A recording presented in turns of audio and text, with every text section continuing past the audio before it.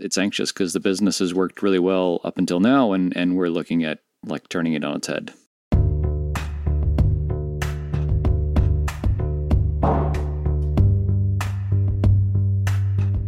Welcome back to TinySeed Tales, a series where I follow a founder through their struggles, victories, and failures as they build their startup. I'm your host, Rob Walling. I'm a serial entrepreneur and co-founder of TinySeed, the first startup accelerator designed for bootstrappers. This is the 6th episode of our series with Craig Hewitt of Castos. Craig is anxious today because he's made a decision that, in his words, will turn the business on its head. We have, for 2.5 years almost, we've been requiring a credit card to start a trial and open an account with Castos. About 2 months ago, we broke that up from a single big, huge form on a single page to being in 2 pages. So the first page was enter your name, email address, and choose a password. And that basically created an account. And then the next page required you to put in your credit card information, a lot like Drip does right now. If you try it for Drip or a lot of these kind of popular services that require a credit card, it's in 2 stages. And what we saw after about the first 2 weeks was there's a huge drop-off in that, right? But we never saw that before because people just failed to sign up at all. And so now that we've had this data for a couple months, we see that, 60 to 70% of people are falling off after they do name, email address, and password and get into the billing page. They fall off right away. And so we're working on a no credit card trial sign up process to where people just do basically that first page. We're just keeping that first page, and people are going to have full access to the whole app without putting in any billing information. And so the thing with this is it changes the whole flow of everything we're doing. And yeah, it's anxious because the business has worked really well up until now, and we're looking at like turning it on its head. And the impetus for doing this is that you want to widen the funnel, right? You want to double the number of trials in essence. Do you feel like you've put in the work that once those the 2x, essentially, you're going to double the amount of trials come in? Have you put in work on onboarding, changed anything inside to try to convert more of them? Yeah, so that's been all of the work. Basically gave ourselves a month. The developers are finishing up a few things. So it's really been about 3 weeks that we've been working on this. And it's really amazing because, man, it's across the board. It's email copy, onboarding workflows, in-app experience, some logic with Stripe. All of that stuff has had to change. Like it's been a fair amount of work. But the cool thing is we've done a fair amount of work that, this is an experiment, and this is an experiment that I think will work because, a ton of other companies do it this way. Don't require a credit card up front. I think it will work. But even if we have to revert, even for some time, like we've done a lot of work in the app to make the onboarding experience better, to where even if we have to go back to requiring a credit card up front just to filter out the tire kickers up front, I think like our trial conversion ratio will improve because of the work we've done. Yeah, I don't think people realize, if you've never done this, whether it's going from credit card to not, or going from paid to a trial to a freemium trial, or paid to usage-based, it touches everything, as you've said. Yeah. Every time, it's like all your communication, every onboarding email that goes out, your billing screen says it expires in this many days and you can't do that now, but you have to do it with people that are still going to be on the trial, so you need conditional logic. This stuff runs deep. And so the fact that you guys were able to get it done in a month, frankly, is not bad at all. That's about what I would have thrown at it. If you asked off the top of my head, this is not a 1-week change. It never is, unless you've already built a framework to do that. The interesting thing too is, since it is such an encompassing change, and ubiquitous is probably the better term, it has the potential to change a lot of numbers, right? It has the potential to change things for the better or for worse. And is that, you talked about being anxious about it. Is that really the kind of the source of that anxiety, is just not knowing what kind of impact it's going to have on the business? Yeah, so it's coming in a way at a really good time because we've had a really good last couple of months. On a leading side, number of new trials is up like 30% over the previous couple of months, 2 months in a row. So it's sustained. Paid acquisition is working, and those trials are converting pretty well. So nothing is broken. But then, we want to say, okay, let's take the momentum we have and amplify it, which is really what this is trying to do, is to say, all these people that are abandoning the sign up process because they don't want to put credit card in before they try the app. Can we capture, some percentage of those people that we're not even, that are not even seeing what we have right now? And yeah, I mean, it's scary to spend a month working on something that could break the business. Not, I'm sure we spent a month working on stuff that we end up throwing away at the end or refactoring a year later or something like that. But that probably doesn't have a negative impact on revenue or growth. And this might. I'm trying to be cool with just focusing on one metric, at least for, say, the first 2 weeks. And that's number of new trials. So we had 140 trials last month. I want to say, can we have 200 trials in the next 2 weeks? And if we do, then I'll consider it a success, or 500 trials or whatever, several times more than we're having now. And then we'll start looking at conversions down the road, because I can't assume we're going to nail everything on day one. Yeah. And the hardest thing that I found when making big changes like this is you have a picture in your mind of what all your numbers look like. You visitor to trial to paid, how, your churn for 60 days and then your churn after that, and how all this works, click-through rates on your ads, all that stuff. And this just comes in and just wrecks that. And that was always the anxiety. I mean, that's the anxiety I'd be feeling in your shoes. Is that what you're feeling? Is that you're just going to be, for the next few weeks, your metrics are going to be all over the place?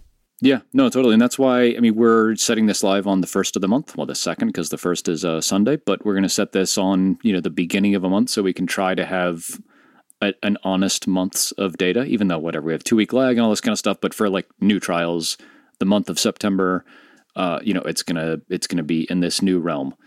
So, but yeah, because like I said, we're growing and everything is good, but I think this will be better.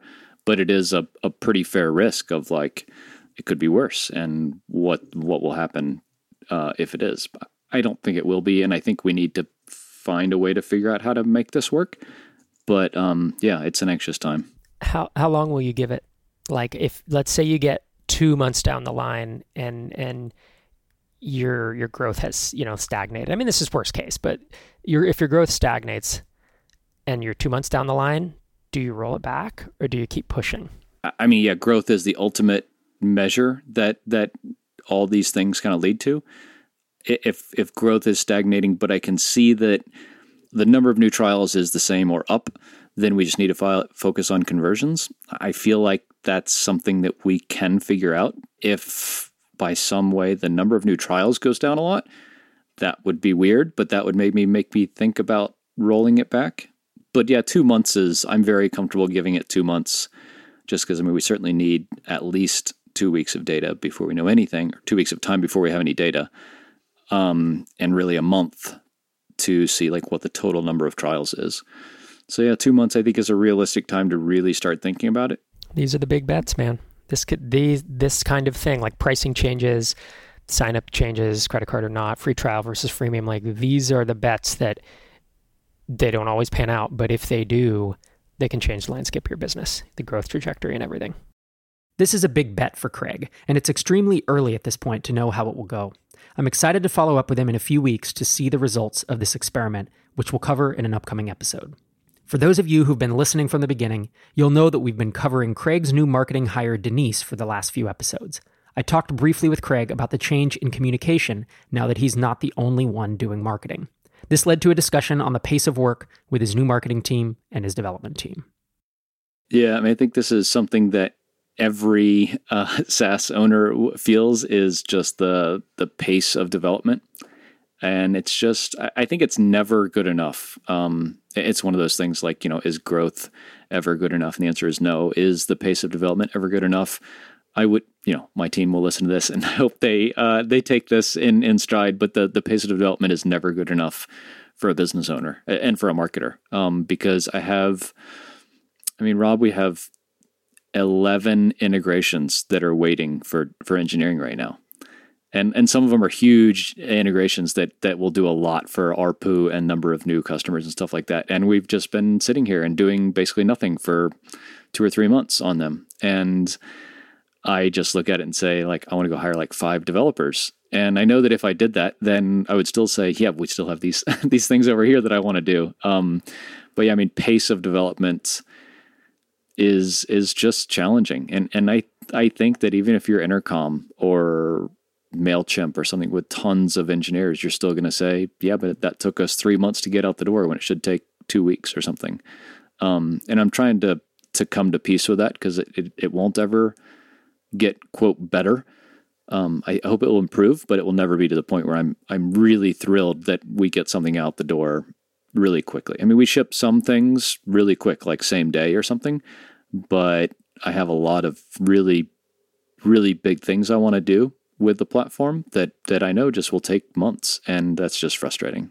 Yeah, I like the way you're thinking about it. I think that's a healthy way of, it is perpetual. I don't know a single founder who has ever told me, yeah, we're shipping faster than I would like. We're shipping at exactly the pace that I would want or expect. It doesn't happen. Like said no SaaS founder ever, and I felt the same way back in the day, every product ever. And even when we quadrupled engineering, it's exactly what you said. You do move faster if you get more engineers, as long as you hire the right ones, but you still don't move fast enough. And I think that is very much there's an arrival fallacy, right? Where some people will say, well, if I just didn't work for anyone else and had a SaaS app that sustained me, then I would be happy. And then you get there and you've arrived and you're happy for like a month, and then you're like, well, if I just had a SaaS app that was doing 7 figures, then I'd be happy. And you get there and you're happy for like a month. And it's just, you've worked so hard to get there that it doesn't feel, it doesn't feel like anything unnatural or weird, and doesn't feel like you thought it would. And I think that thinking of this as like the product velocity fallacy is that if we just hire another engineer, we'll do it faster, or someday I'll be happy with our feature velocity. I think that is a pipe dream. And so I think the fact that you're thinking about it already, the way you started it was by saying, we're not delivering fast enough, but I don't think I'll ever be happy. I think that's the constant tension. And I think the mistakes that I've seen founders make is if they hire out too far ahead of revenue, thinking that they want to accelerate growth. And it can accelerate feature development, but if you don't have the money by the time you get there, then you're laying people off, and it can be very stressful. I've done that myself. I've seen other people do it. The other mistake I've seen is, especially with like marketing, like a non-technical founder who's really heavy into marketing and growth, is to push the developers to ship faster. And then they either burn their developers out because they work too much, they stress them out too much, or they start shipping crappy code without unit tests. Then the product becomes, in the short term, you ship more features. And in the long term, you build yourself a tremendous amount of technical debt. And so it's a very hard balance, a very delicate balance, because there's no right or wrong. There's no blueprint of exactly how to balance those two things, but they will always be in tension. And, technical debt and feature velocity are two things that will always be in tension. Marketing and feature velocity are things that will always be in tension. And to be able to manage them and manage your own, this is managing your own psychology, and to say, how do I pull on one without breaking the other? Do you find that in yourself? Is that a tension? Yeah, no, totally. And I think that part of the piece I've gotten around this is having Denise on board, actually. Because, before, I don't want to say maybe I was like burned out on marketing, because it was my job and I was the only one doing it. So someone had to do it. I didn't have a choice, but now I kind of say like, I'm reinvigorated to do some marketing stuff, and maybe also because it's actually really working well. But I'm more okay with saying, yep, you guys go write those tests, or go refactor our CSS, or whatever these things that I see that I'm just like, that's not going to get us more customers. That's not going to let our customers pay us more money, or it's not going to keep the customers around longer. Those are like the three things I always like, those are my metrics of like, should we spend development resources on this? Does it check one of those boxes? And yeah, there's a lot of stuff that the team wants to do to say like, I want to refactor this, or I want to write more tests for that. And I say, now I kind of say, yep, no problem. We're going to be working over here, just getting a bunch more customers. You guys not take as long as you want, but I understand if you need to take 2 weeks to go do that thing that on the surface doesn't really move the needle any. Because, I have someone to work with in marketing now. We're seeing the results from the efforts there. So that's really cool. So I'm more okay spending time there and not leaning on product. Because I think that's the other fallacy, especially for a marketer or a non-technical person, is thinking that the product will solve all of your marketing problems or your acquisition problems, because it won't. You have to figure out marketing at some point. And we see this in the cohort, I think, is everybody has great products, but everybody also struggles to some extent with marketing. And to realize, and hopefully I'm starting to realize this honestly, is that like the product is never going to be the business. And like marketing has to be a big cornerstone of that. And so if product lags a little, we can make up for it with more or better marketing. That's kind of where I'm trying to get to. Absolutely. I'm glad you called that out, because that was another thing that I often talk about when we talk about feature velocity, is not using the product as an excuse of why you can't market or grow your funnel or get more people in, because you have well over 1,000 people paying you to use the product today. Go find more of those people. That's what I would say to the marketer who's sitting there, saying, well, they're not shipping integrations fast enough, or they're not shipping any feature fast enough. It's like, well, while we're working on this, you go find another 1,000 people. You could very easily double this company before we get another feature out, because we do have product market fit with this segment of the market, and that's, yep.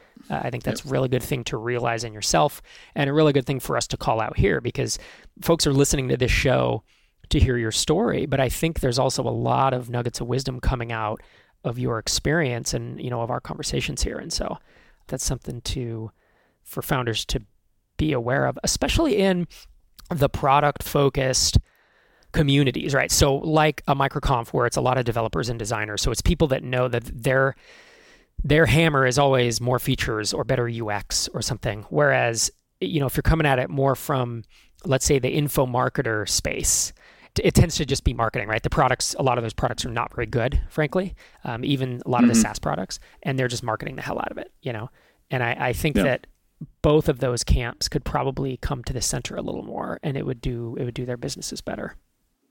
One of the things that I'm kind of just starting to realize too about all these like reflection and self-realization things is like I've been running like mid 6-figure businesses on my own as an entrepreneur for years now, right?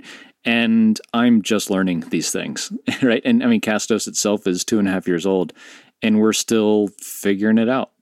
And so I think, talking about for the folks listening to think that you should know some of these things like on day one or figure out how to be comfortable with some of these things is probably just not going to happen, right? So kind of get cool with not knowing and being comfortable with figuring out as you go, I think is important for the longevity of you as an entrepreneur.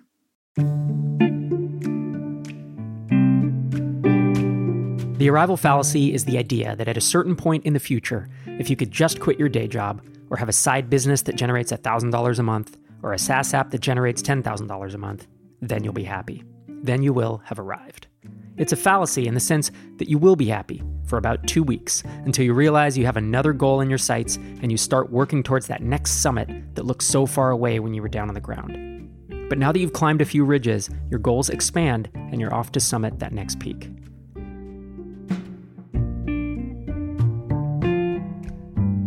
The arrival fallacy applies to all areas of life, including a founder's expectations of how fast development should be shipping new features or how quickly marketing should be growing the customer base. The arrival fallacy implies that it will never be good enough, and no matter what you achieve, you'll always want more eventually. But Craig has had a really good couple of weeks. Yeah, I think that in the last few weeks, it's been really nice to see, because we're coming up on the end of the month right now, it's been nice to see the increase in number of trials sustaining this month. We're basically on par from last month, which was a huge increase from the previous months. So like the top of the funnel is really doing better and it's sustaining. So 2 months in a row, I think, is like the beginning of a trend. And so that's been the coolest thing, is to say like, okay, whatever marketing or paid acquisition, all those things we're doing aren't a fluke, and it's a repeatable thing that we can then scale. That's the biggest thing, because that's something that a lot of people search for years and maybe never find. When do you look at your trial count? Is there a moment during the day? Like, is it every morning you wake up, you look at your phone? Is it every evening you get an email? Yeah, most days, like the first thing I do at my computer is open Profitwell and look at like our MRR, new trials, conversion rate, churn. those 3 or 4 things. And so talk to me about the difference there. 2 months ago, when things were not going well, you were essentially plateauing. The difference of waking up in the morning and looking at that screen versus looking at it over the past week.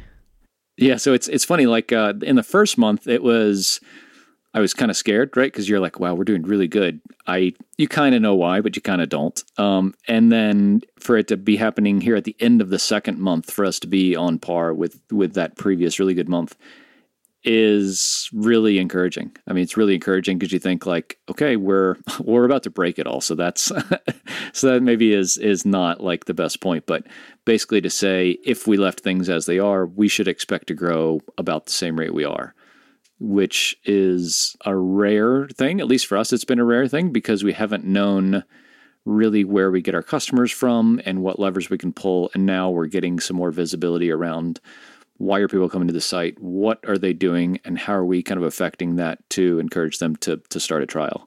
So to get some of the data and see what's working and allow us to be able to do more of it is really like empowering, because now I have the confidence to say, okay, it's a scalable business. Or, we're getting more towards that side of the spectrum.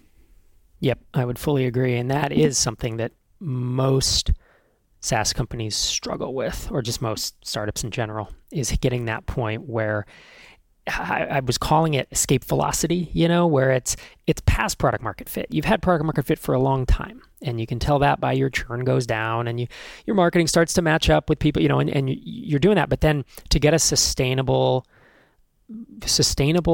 channel or multiple channels of trials that lead to that predictable growth that you can then build on, it really is the magic. It's the magic of these recurring business models. Subscription software, every month you start off at the same number you were last month minus your churn, and to be able to just build on that month over month, and then to find a sustainable channel like you've done, this is how you do it.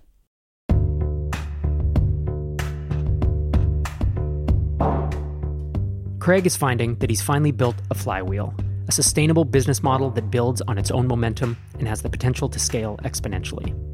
He's hit escape velocity, assuming everything continues on its current trajectory. We'll follow along next episode as Craig continues to monitor his big gamble of removing the credit card from his free trial and obstacles he faces delegating to his growing team. Next week on TinySeed Tales.